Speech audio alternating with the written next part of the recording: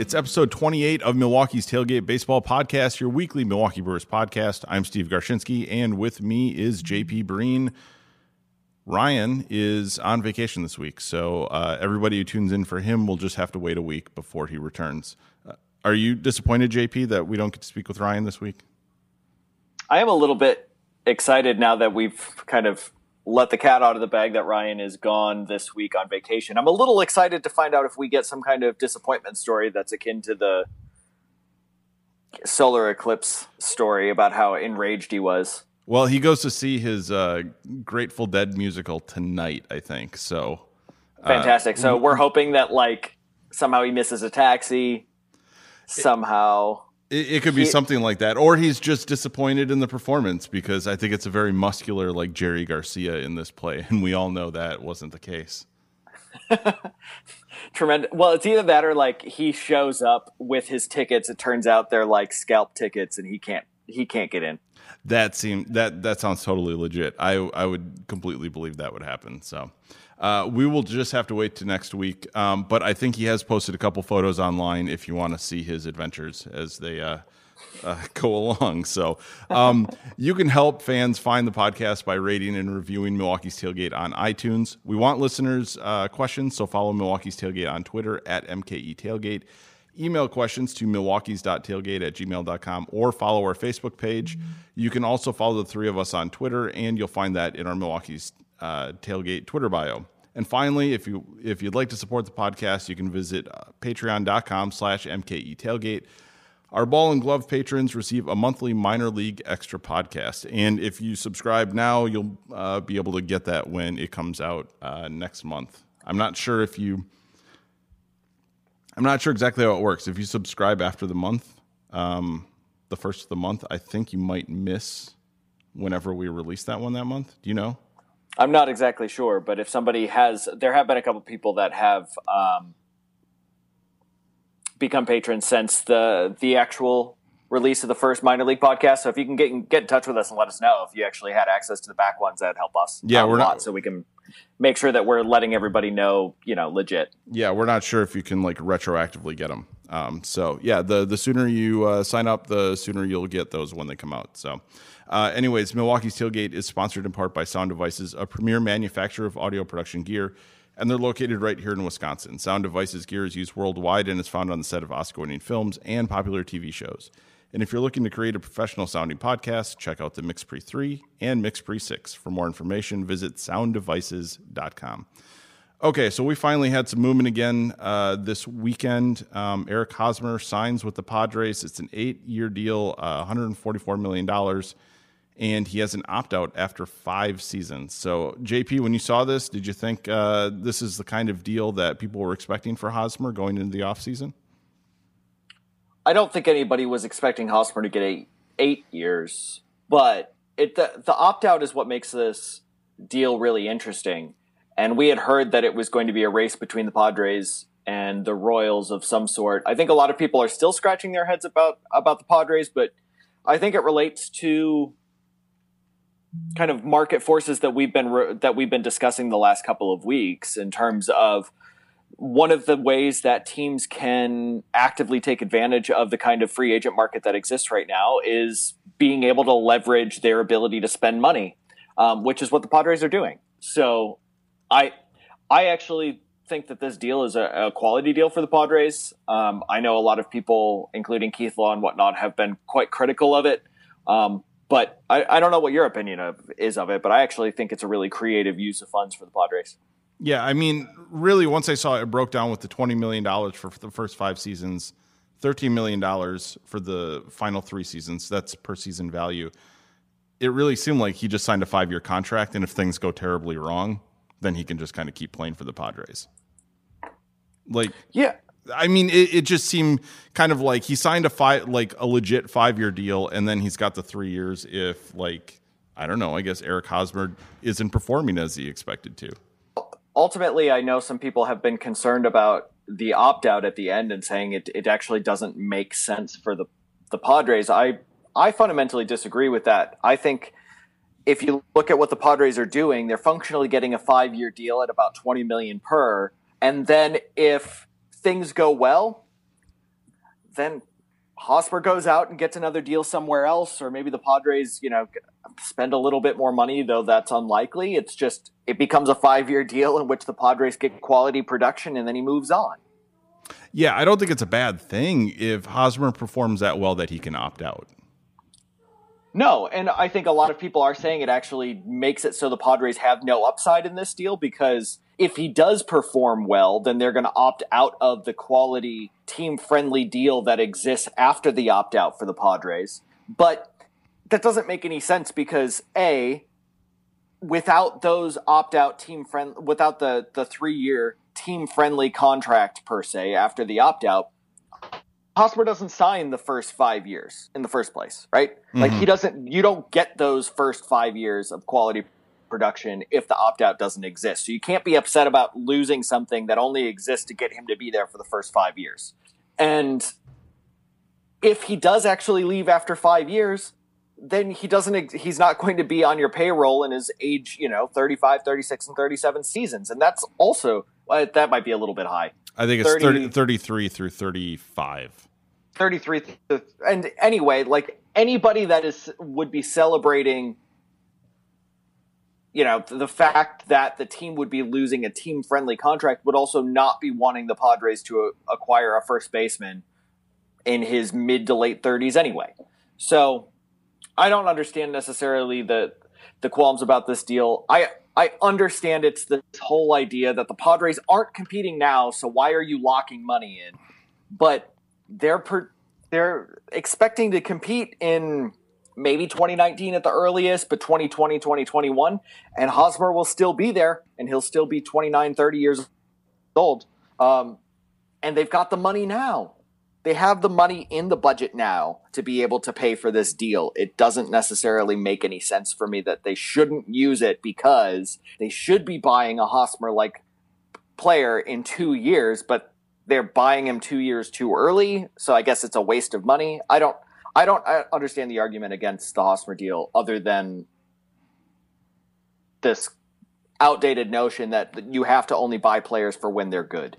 Well, you can only buy players when you are ready to compete now. Yeah, and I think it's a little silly when you consider, planning 5 seasons out is a pretty long time.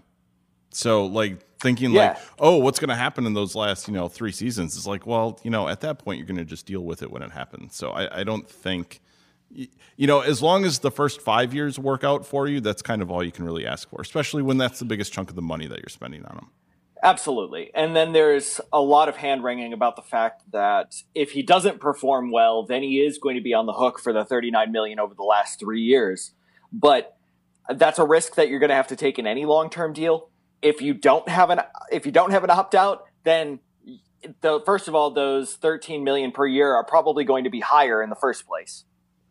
He's not going to settle for $13 million, because for him, that's a backstop as if he doesn't perform well, rather than just seeing it as something he has to, compromise with if he does perform well. So it wouldn't be $13 million per year for the last 3, and it would have been a longer deal anyway. So, what kind of player would sign for 3 years for $13 million per year in 5 seasons? That's not going to be a huge WAR player. Absolutely, and that's going to be after the CBA too. So who even knows what the baseball economy looks like at that point? I would imagine $13 million a year is going to be pretty affordable at that time. So, okay, we don't want to spend too much time on Hosmer, because a deal that probably piqued the interest of more Brewers fans was Jake Odorizzi was traded to the Twins for shortstop prospect Jermaine Palacios. Palacios. So I know a lot of people online were, I think, disappointed that the Brewers weren't in on that, considering that the cost didn't seem to be too high. Palacios is not on any of the Twins' top 10 lists. I know BP had him just outside their top 10. So what are your thoughts on the deal when you initially heard it? I thought that was a very disappointing return for the Rays. Palacios, best case scenario in my mind, unless something really takes a step forward with his bat, is maybe a utility infielder. if you really dream. It's not a great piece. He's outside of like the top 5 shortstop prospects, even in the organization as a whole. I think the BP ranking, it's important to realize that those like just missed guys are not necessarily number 11 through number 15 in the organization, but they're just guys who are interesting more generally.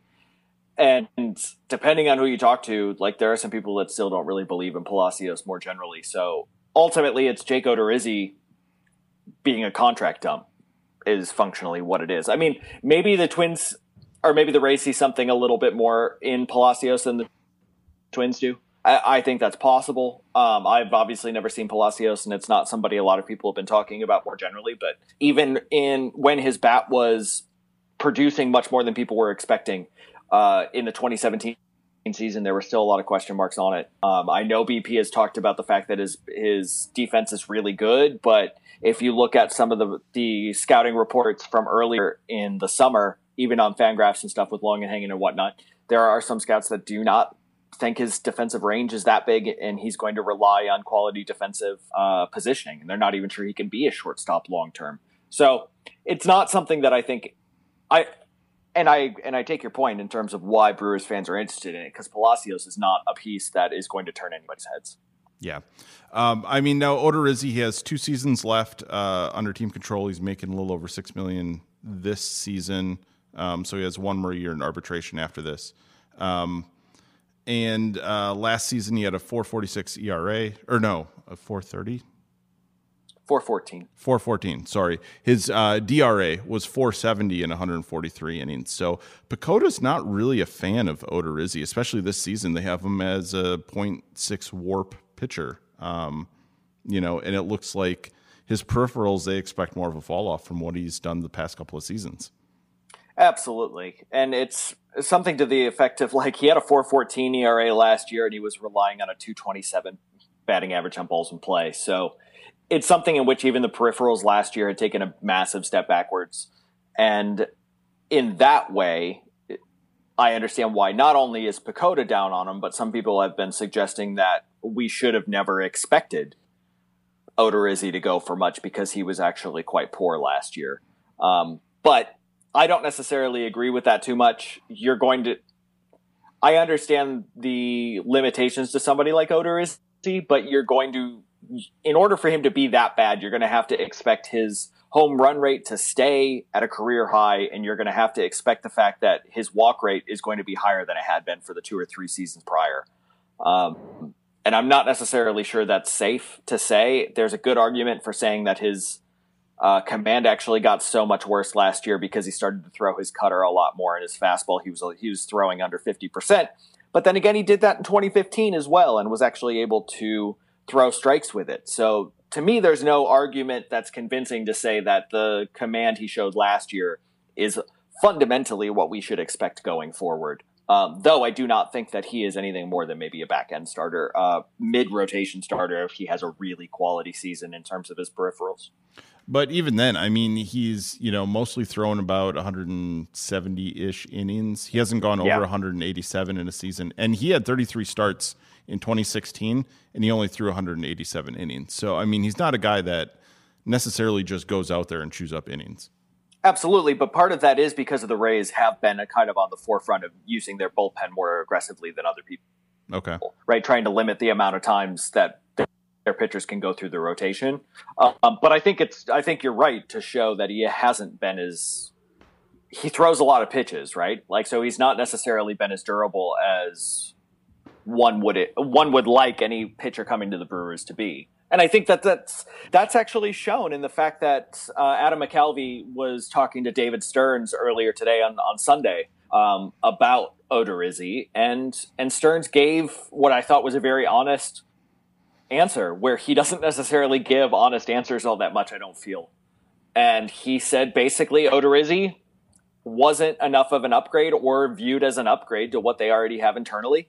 And they're only going to move for an outside piece if they think it's a market upgrade. And they did not feel that Odorizzi fit that bill, just, for the vast majority of reasons that you were talking about. Okay, so that kind of answers, I think, one of the questions we had from @BeerTheDeer on Twitter. He asked, considering the cost, if the Brewers should have pushed for Odorizzi even if it just meant, he was depth for the rotation. So Stearns kind of answered that today and said, no, he didn't really make the rotation better, so he'd just be another guy slotting in. They're what they consider sliding into the rotation with the guys they have.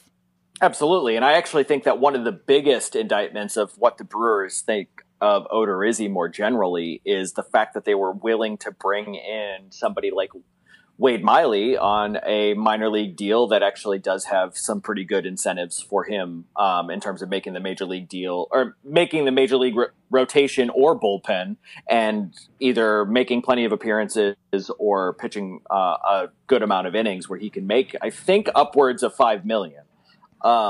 And the fact that they were much more willing to go with somebody like Wade Miley on a minor league deal than bring in somebody like Odorizzi, I think says quite a bit in terms of either volatility of low end pitching, like kind of 4 or 5 starters. If they think that, you can, all of those guys are kind of the same and you just need to try to catch lightning in a bottle. And getting somebody on a minor league deal is way better than acquiring somebody like Odorizzi and making sure that he has to be on the major league roster. There's an argument there, but I mean, it's not that they're not looking for depth like Beard the Deer is talking about, right? Because they brought in Miley. Yeah, well, and again, I think the theme this offseason has been, if you can do it just by writing a check, it's not a bad thing to write, pay money and keep the talent you have in your farm system. Instead of flipping. I mean, if you can do it, if you look at 2 guys, it's a similar situation. If they feel like Miley and Odorizzi aren't that far apart, you can just, write a check for one and you'd have to give up something in prospects for the other. I mean, yeah, you can just pay the money. Yeah, absolutely. And I think that and it's not necessarily something that's a question I don't believe when I was looking over it, but that's something we talked about in the past too. Like, is the fact that JD Martinez is still out there and you can potentially just write a check for JD Martinez rather than trade for Domingo Santana. And now Corey Dickerson actually was just DFA'd by the Rays as well. Do you want to go and pay prospects or major league pitching for somebody like Domingo Santana when you can go out and get Corey Dickerson for free? Yeah, and I think that's become more of a reality in the game right now. Is teams don't feel tied into how they have to acquire players.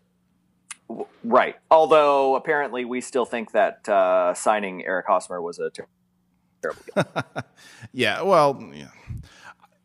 Again, people are complaining. Neither here nor there. People complain that no deals have been made this offseason, and then when somebody finally gets an 8-year deal, it's like, oh, it's a terrible deal. Well, it's like, if that's a consensus that these long-term deals are terrible, and that's all the players want, and the front offices don't want to give them out, yeah, there's going to be a stalemate for a long time on this stuff, and I think we're just seeing that play out. Absolutely, and that's why the solution to this, and everybody keeps making this into kind of some straw man argument about how everybody, like myself, who's been saying that there are some major issues here, that we just want free agents to go get paid some irresponsible amount of money. That's not the case. If teams are understanding where the value lies in terms of players and where the vast majority of your production comes, the way you distribute the money to the players has to match that. And right now it is not doing that. It is not being paid to the most valuable assets and the people that are producing the vast majority of the wins. And those are younger players. And right now those are the people that are having their salaries or their ability to enter the free agents market. Like, that is being artificially deflated by the CBA and the owners. And so, yeah, if that's going to be the situation right now where teams don't want to pay those long-term deals, and that's what free agents want, then if there's this big stalemate, you've got to figure out a different way to distribute the money. And you've got to do it in a way that the teams value the players.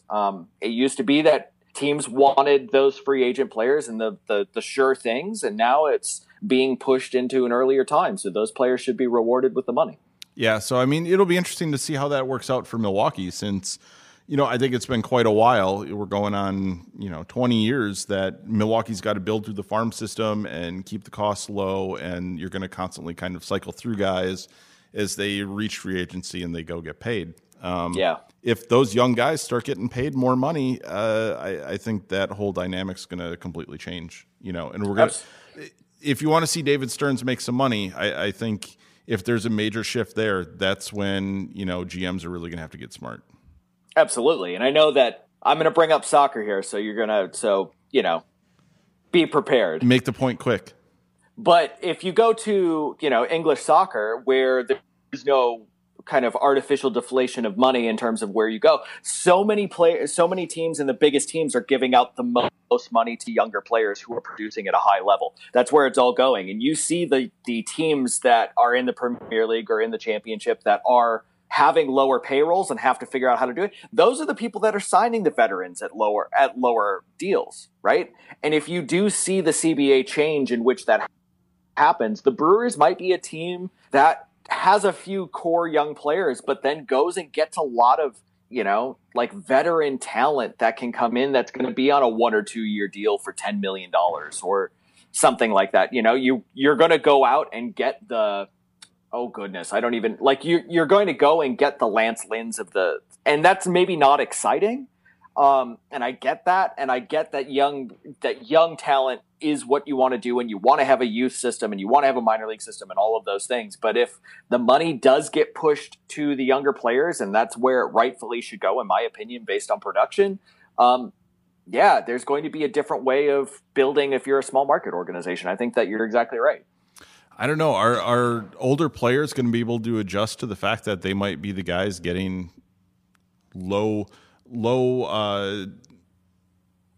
dollar values, limited number of years, coming up when stuff gets renegotiated? I have a hard time seeing, a lot of those guys still wield a lot of the power in the Players Association. So I have a hard time seeing it just completely shifting. What we're talking about, it's not going to happen in this next CBA. No, it would have to be extremely gradual. Like they went from 3 years of arbitration to 4 years of arbitration, or they went to 5 years of team control or something like that to allow players to hit free agency a year. It wouldn't just be like abolishing the team control for young players or something like that. I think you're absolutely right, because then you have the situation where you'd even have a group of players that were like, hold on, now you just like artificially took my money when I was younger, and now you're saying that I'm not going to make any money because now all of that's going to go to the new younger players, and now I'm just like I'm screwed twice. So yeah, you're right. That's not going to. I can't see that happening, but I do think that there can be a gradual shift, and I am wondering if you'll actually see the new CBA deals are lower, like they won't do 5 or 6 year CBAs anymore. It might just be like 2 year CBAs, and make it much shorter to see if they can adjust these things more readily. Yeah. So we'll move on. We have a Patreon question from PB Brew Crew. Truth or social media myth? The relationship between two GMs has a significant impact on trade negotiations. To point to a specific example, I've seen discussions of a potential Milwaukee-Cleveland trade listed with David Stearns and Mike Chernoff, both young Ivy League guys. So that's a big point that people keep making. More broadly, people talk about two front offices lining up well or referencing past trades with a particular team as evidence that another is more likely in the future. So how much do relationships between front offices matter? Because, again, we saw the Rays just make a trade with the Twins, and you say the Brewers should be in on that. Yeah. It's not as simple as like, somebody puts an ad up on Craigslist and everybody answers, right? Right. Yeah. I mean, I don't know. What's your opinion on it? Well, I mean, I know watching like the Doug Melvin years, he was constantly making deals with the Rangers, or some of the other teams. He had 2 or 3 teams. Did he trade with Boston? Boston a couple of times, so the Rangers a bunch. The Rangers were the big one, and I think that was an example, like you could see, okay, there was a working relationship between those two organizations, and that's why deals got made between them. So I think sometimes we undervalue that fact when we see a deal go through and think, well, hey, our team should have been on that, and it's like, well, that discussion isn't happening as readily as I think we expect sometimes. Yeah, I don't necessarily. I think that's a good point. I don't know enough about this. I do know that there are. I would think just logically there are relationships do matter. I do know there are teams that that really have a hard time working together. I know that there are a couple of teams that just will not work together right now. Like, I don't think that that's going to be a long-term thing. But I think that relationships can break potential trades. But I don't know necessarily how much relationships do matter in terms of getting trades done. I think that logically it makes sense, right? Like there are guys that you're going to have done deals with in the past that you feel like are more forthright with you, right? Like that they're not trying to screw you over, and that they are more truthful, that they are more open. And exactly like you said, you don't just it's not like they have an internal message board for Major League Baseball and they just say, well, so-and-so is available. You know, it's like your fantasy team where you've got a trade block where you can click a few buttons and say these players are available and everyone emails you. Like GMs go out and, you know, increasingly they text each other, but I imagine that they still do things via email and phone call as well. But a lot of these things are via text now. And I would imagine that there are people that you go to right away, but I also think it's probably a sense that Stearns knows what types of players he wants and which types of organizations fit well with the types of returns that he wants for players. And I think he's going to target players and target specific players in return and target organizations that he feels like might be good fits. But I think it's a good question. And frankly, you know, as much as kind of that's a rambling answer, I don't know. I mean, do some of these organizations just feel like they have a better grasp on, you know, like the minor league system for the Twins versus the Brewers or something like that? Yeah. Yes, they do. And that's something in which if you're an organization and you need to be able to not only just marshal your team well, but be able to spend your kind of scouting budgets well. When the Brewers had a terrible minor league system a few years back, nobody went to go see the Brewers. And because it wasn't really worth your time unless they were playing somebody that was really great. Do you really want to go and send one of your scouts to go sit on one Brewers player at A-ball for 5 days and see nobody other than that one player? Probably not. It doesn't necessarily make sense for your team to do that. Which is something to point out as well. You said sit on them for 5 days. When they go scout these guys, yeah, they don't go see. It's not like you just pick a game to go see a guy. Yeah. Yeah. I mean, you have to do it multiple times. And you will start to see, and that's why it's really difficult, because I know as fans, we go and see a game and you say so-and-so played really well or so-and-so looked terrible, and you make a snap judgment on that, and that's bad scouting. And organizations know that. So yeah, they will go sit on a guy for multiple times, and and you need to be aware of what you're doing. I mean, even in terms of like the Baseball Prospectus scouting team, like if a team notoriously doesn't have any prospects, there are prospects that'll slip under the radar because nobody goes to see them.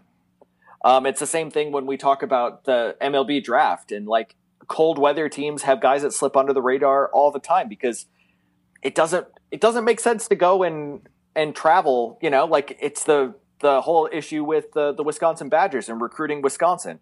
Do you really want to go and have somebody from Alabama, you know, like the University of Alabama, come up and go see one guy in Wisconsin and then drive 3 hours to go see somebody else when you can go to Florida and see, I don't know, 12 guys in an hour? Yeah, one game features plenty of guys to scout. Absolutely. So, yeah, it's interesting, but yeah, there's a lot of time is a big commitment to just scout one or two guys. So yeah, they kind of have to get a better idea of, you know, who these organizations are and how to basically send their guys out to scout them. So yeah, it's not this thing where I think, you know, every team knows every other team's top 30 prospects back and forth and they're comfortable with it. It's a lot of guys. It's a hard thing to scout. It is. And, you know, it's also a situation too, like I know a lot of teams probably wouldn't admit it, but there are a lot of scouts between teams that also share scouting reports and ideas about players too. I mean, a lot of these scouts are friends. They've worked with each other in the past. They share ideas. Obviously, you don't share a lot of like your really internal stuff, but they talk about what they think about players all the time. Yeah. So another Patreon question. Darren Jones asks, Travis Shaw struggled down the stretch over the past 2 seasons. Obviously, he dealt with some serious family issues last season, but fatigue was generally cited as a primary reason for a second-half decline. With reports that he is in the best shape of his life entering 2018, are you a believer that he will regain and maintain last year's first-half performance, or should the best shape of his life talk elicit more of an eye roll than anything else? Well, it is funny because obviously it's a podcast; nobody can see us. As soon as you read the best shape of our lives, I think both of us did an eye roll. Well, exactly. Immediately. Yeah, and I mean, it's become a joke. The best shape guys in the best shape of his life. But I mean, obviously they're working hard, and they are legitimately trying to do that. And it's just kind of also a crutch for writers when you have to figure something out to write about in the off season. So I don't necessarily hold that against a player basically proclaiming it as the only thing. Absolutely. Though we did see an interview with Joey Votto today, and he said the only thing he accomplished in the offseason was getting fatter, and then he went through his physical and actually found out that was true. He got fatter. So it happens to the best of us when we hit 30, so well, I think it's a good question, right? Because if you look at what he did in the second half last year, he hit 242, 326, 442. That's not a terrible player. No, but the vast majority of that was actually in July. In August, his OPS was under 700, and in September and October, his OPS was 726. So he did get markedly worse as it went on. I mean, I don't know. What are you expecting from Travis Shaw, I guess? Are you expecting kind of what we saw over the whole season kind of cumulatively? Or are you expecting what we saw in the first half? I mean, I think we have to adjust our expectations a little bit. Travis Shaw was probably, hitting his 70th or 80th percentile as far as what, he would have been projected to do, right? Mm-hmm. I mean, he well out-hit what people would have expected. So, I mean, he hit 273, 349, 513 last season. I mean, yeah, if he was closer to, 263, 35 and mid-40s or 440s for slugging, that wouldn't be terrible. I think it would be perfectly legitimate. He'd be a good player and basically follow up a career season with, just a very good season. Yeah, and it's worth noting a couple of things as well, I think. That, number one, if you look at the numbers that you were able to just give, right, and you actually, like in Fangraphs, they do the weighted runs created, where 100 is league average, and then anything above it is better than league average. So he had a 119 RWC plus last year, which meant he was 19% better offensively than a league average player. With 2015 with the Red Sox, over about 300 plate appearances, he had a 118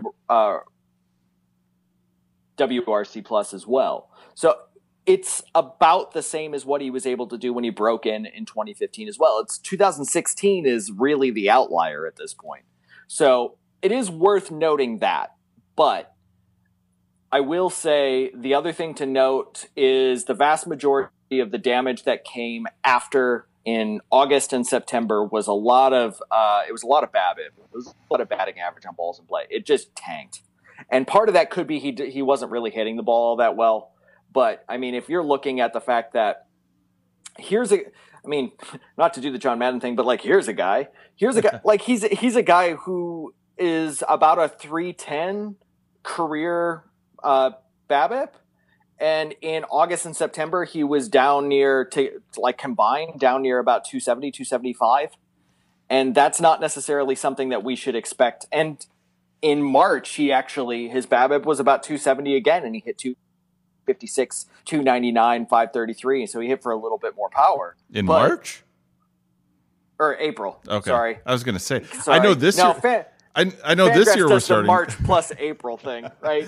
And I know this year we're starting in March for a couple days, but yeah. Yeah. No, I got excited about baseball. Hoping it started a little bit earlier. No, yeah. So April last year, but in Fangraphs it's the March April split. No, I get it. I'm just giving you a hard time. And no, it's allowed. And but I think the one thing to keep in mind is he was still producing defensively. And he's always provided value defensively at third base. That's something that is always going to be in his locker, even if his bat kind of regresses a little bit from what we saw at the beginning of last year. But I think in general, over the course of 162 games, I understand the need to look at splits, but there is study after study that have shown second half stats do not match up with what is going to happen in the next year. for fantasy players, that's always important to look as well. So many articles and so many things are written about who had a great second half and how is that going to roll into next year. Every year there are studies that are shown that that's not predictive.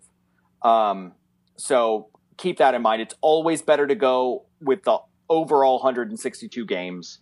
And over the 162 games, Travis Shaw was still about a 3-win player last year.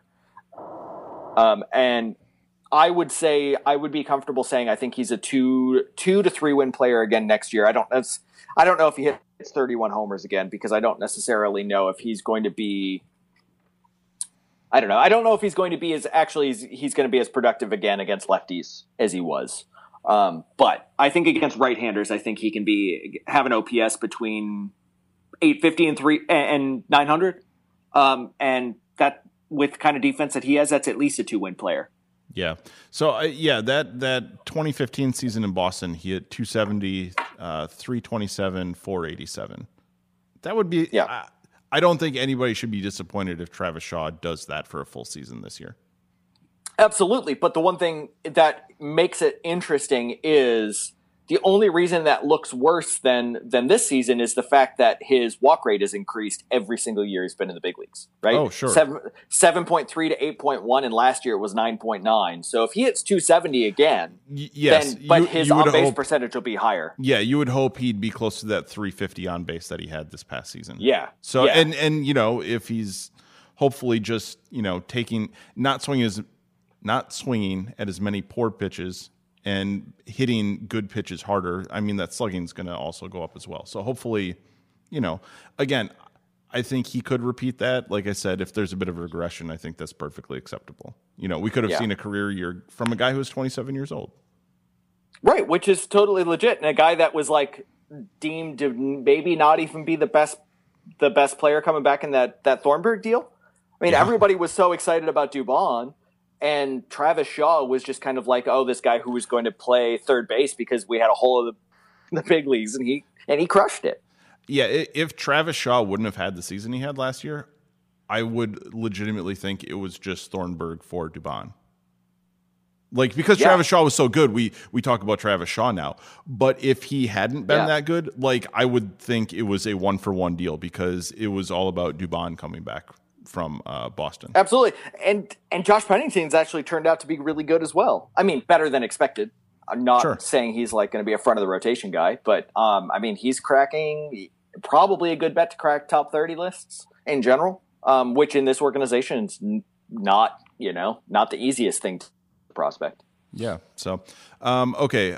We have a question from Anthony Pollard. Would you accept a 3-year, $81 million deal for Jake Arrieta? And I will say that, yes, I will accept $81 million personally of Jake Arrieta's money. If he wants to give me $81 million, I will take it. But as far as do I get this $81 million and then Jake Arrieta goes to pitch? Because I'm in. Yes, I'm all for deals like that. So we'll even split it, you and me. Yeah, and Ryan's not here, so he doesn't get any of it. No, forget that. He went on vacation. Yep. So, but 3-year, $81 million deal. Do you think the Brewers would do that? I don't. I think that's too much money going into a pitcher with the kind of question marks that Arrieta has. I understand the deal. I understand the desire to do a shorter deal for a higher average value the average average annual contract value. Christ, yeah. Yeah. So basically, I understand the desire to do that, but I just don't think that necessarily makes sense with Arrieta. Yeah, the market is just slow on Arrieta because people are scared away. Yeah. He's the one. He's basically been the one that I think has made everyone nervous. There have been questions. Because he had a hamstring issue last year. He's had a decrease. His stuff is decreased. He's lost 2 or 3 miles an hour on his fastball. So, I think everybody is just kind of looking at a pitcher who's getting older, and they don't want to pay for a season that they're not going to get. They don't want to pay for that. Was it 2015 season? Well, and I will say, though, with the velocity decline and the question marks that surround Arrieta, I will say in the second half last year he was quite good. Oh, no, I think you could still get a – I think you can still get a pitcher who is productive. You could still get a very good pitcher. But I think everybody's scared off of the risk, you know. Yeah, and I don't think that he's going to be getting more money per year than Yu Darvish. I don't see that happening. No. Well, yeah, that's such a weird deal, though. Darvish got 6 seasons. And, I mean, at this point, I think it would be really surprising if Arrieta gets – I mean, is he going to get more than 4? I'd be shocked. I mean, so the best he's looking at, the very best he's looking at, which we'd be surprised at right now, would be 4 for 100. Yeah, even that'd be a lot. And even that would be surprising. Yeah, I mean – I'm not going to put a number on there in terms of what I think, but yeah, I'd be shocked if he got 4 for 100. Or even 4 for 80. Yeah, it's going to be a really interesting market, and I think that there also could be a shot that Arrieta doesn't sign before opening day. Okay. I was going to say he's going to be like Kyle Lohse, but Lohse obviously signed, late? Was it late in camp? He had a couple weeks left when he signed with the Brewers. Absolutely, and it's just there are players right now that are weighing the fact that if the issue right now is that not enough teams are willing to enter discussions and negotiations, and that is not allowing them to hit the mark that they would like to value their own labor at. They're saying, well, I'm going to wait until July, and in which somebody might need a pitcher. Or even May, where it's May, you have a bad injury, teams aren't willing to sell yet because they haven't decided whether or not they're going to be buyers or sellers, but you've got free agents out there that are willing to sign. In May, that might be an opportunity that you can actually do that thing where everybody says, well, if you actually wanted to get ahead in the market, you would actually start trying to look for a trade option now. But, the issue is that teams don't want to sell that early. But if instead you've got an option to go spend some money, that might look pretty good too. Is there a difference between what's going on with Arrieta right now and what's going on with JD Martinez? I mean, because Arrieta, like we said, there's some injury concern, but Martinez, it just seems like his value of what he is, or what his agents are valuing what he is versus what teams are, is just completely I think too far apart. Arrieta, a lot of people are scared. JD Martinez, only the Red Sox want him. Is that really it? It's just the Red Sox.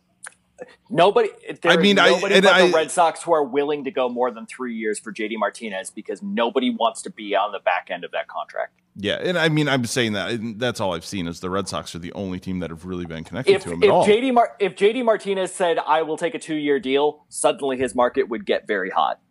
Yeah. What is it about Martinez that people don't want to go longer? I think it's the fact that everything is so reliant on his bat, and his defense is so bad. That basically they're saying your best case scenario if you're an AL team is like 2 or 3 years down the road, you're moving him to DH, and then his bat's got to be special to be a $20 to $25 million DH. Nobody pays for DHs anymore. We're so far past that era. No, I mean basically the Rays just went out and got CJ Cron, who could. I mean, CJ Cron's not very good, but I mean, they just DFA'd Corey Dickerson, who could go out and be a competent DH for somebody. Yeah.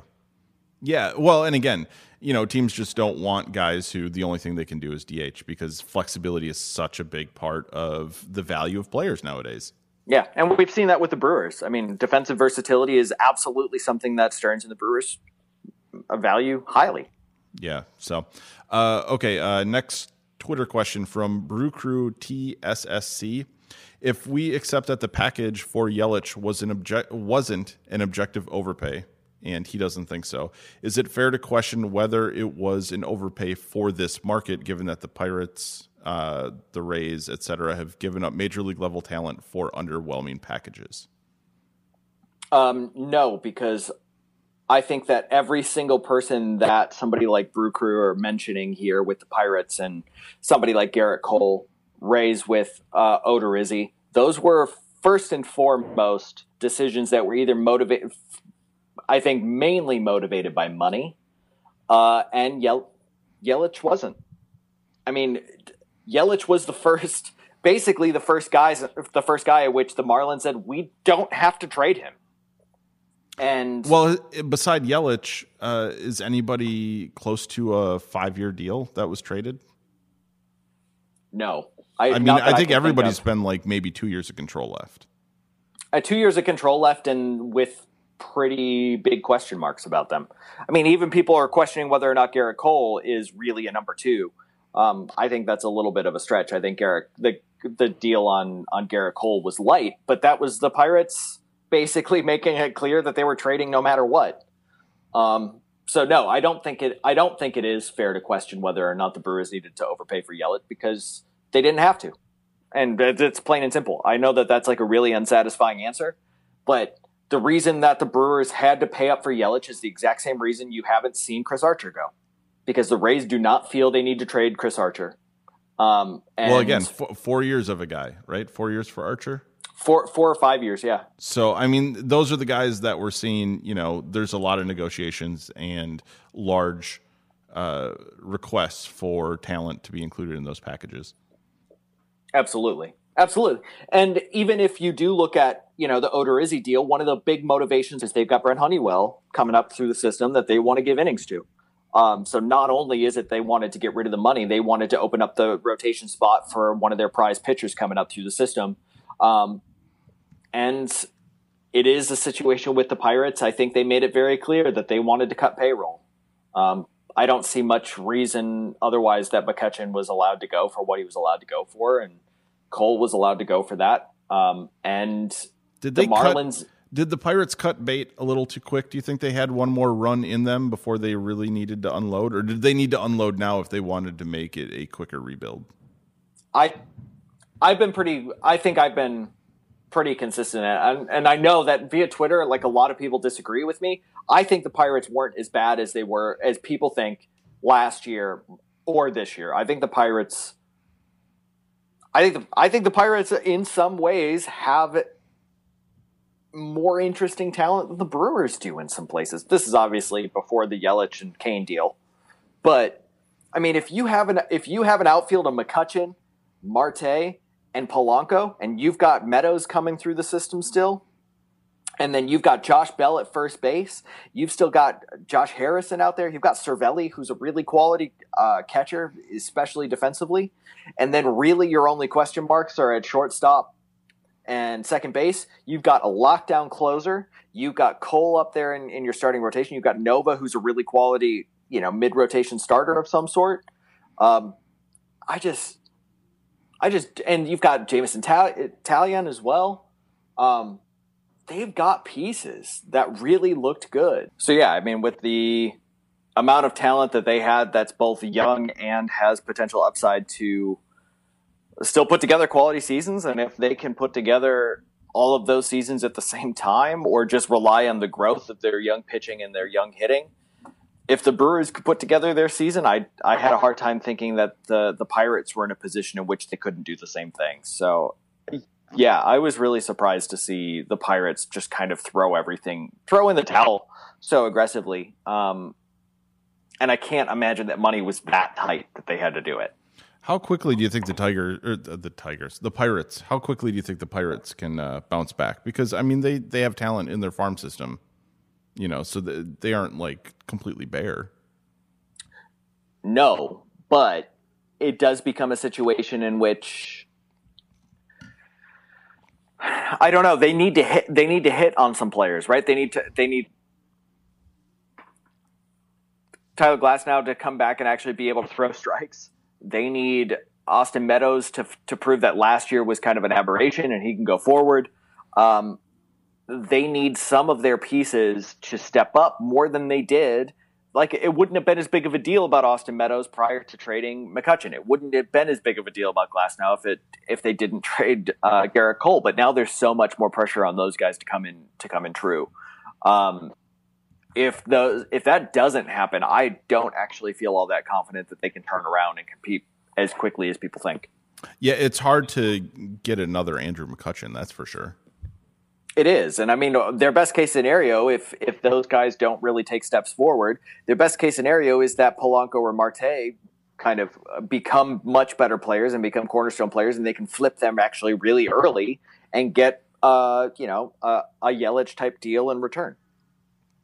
Yeah, and again, I think we've seen this offseason that you can get deals like that, but nothing's a guarantee at this point. As far as planning on like let's acquire somebody, or let's plan on after 5 seasons being able to flip a guy for talent. That's just not something you can plan on happening anymore. Yeah, it's a tough situation, and I mean I said it a couple of months. Well, I don't even know if it was a couple of months ago, but like when the Marlins were starting to make so many of their deals and the Pirates were making their deals, like the Brewers fans should be thankful that they started their rebuild 2 years ago instead of right now. Oh yeah.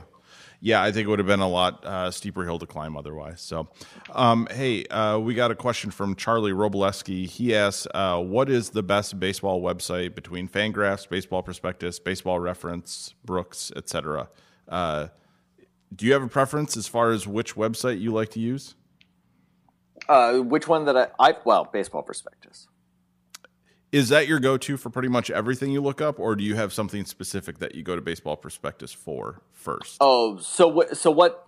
Okay, I guess I see what you're saying. Like, which one do I use for like stats, or which one do I just think is the best like baseball website? Considering he had like Baseball Reference on there, I'm using it as what's the best one to go to for stats. Got it. It depends. I mean, it honestly depends on what I look for. I think in terms of, I use Brooks a lot more for pitching than I do for hitting. I like Fangraphs because it allows me to see the splits much more quickly. If I want to break something down in terms of splits or get like broad ranges on players in terms of production over a certain amount of months, I will absolutely use Baseball Reference instead. If I want to use more advanced statistics, I'll use Baseball Prospectus and Brooks. If I want to start comparing players over multiple seasons or kind of everything in positions and look at league averages, I'll use Fangraphs. But if I want to read analysis on baseball, and if I want to look at stuff on prospects, I'll look at Baseball Prospectus all day before I look at anything else. Yeah, I've been going to Baseball Prospectus first. I think mostly for pitching stats with DRA, especially being the thing to kind of go to as a reference. I always like Fangraphs, as far as the layout between both looking for advanced stats and just your general, slash lines and stuff like that. And then Baseball Reference, is generally just the go-to for, the lightest. Like, hey, I want to just quickly search, get the, player page to pop up and be able to check some info. I mean, since they've normalized, I don't know, is that the right word, as far as their reference points for calculating WAR, there doesn't seem to be as much of an issue as far as going from site to site to site and figuring out, which one is most accurate when you're looking up statistics like that. And that's been, 3 or 4 years at least? Well, I think there still is a problem with wins above replacement. Well, I'm not saying there's no problems. And I don't think Baseball Prospectus isn't a part of that same baseline that Fangraphs and Baseball Reference are, correct? No, but they're still using different inputs. Like all 3 of those are still using different inputs. Sure, but there isn't the variance that there used to be. No, but there still is something more. Like for Fangraphs, for pitching in particular, that's going to absolutely not be wins above replacement in terms of what happened on the field. That's going to be what happened kind of underlying and what should have happened. Exactly, which is why I go to Baseball Prospectus for pitching primarily. Yeah, absolutely. I agree with that. But I still think that I agree with you that the layout for Fangraphs is especially when it comes to like looking by position, looking at leaderboards over the course of a year, looking multiple years. You can't beat Fangraphs for that. I mean, I know Baseball Prospectus is working on a redesign for the stats, not just for the homepage, which they actually had a chance to roll out. So hopefully they'll have a chance to make those a little bit more user-friendly, because I actually would like to be able to use Pacoda a little bit more, because I think that their percentile projections are really useful, and I'd like to be able to take advantage of those a little bit more than I do. Yeah. I mean, the nice thing is basically everybody has their options. So you can kind of pick whatever one you think's easiest to get to, whatever one you think's worth the most. Because, I mean, for player pages for Baseball Prospectus, you have to pay for those. That's subscription.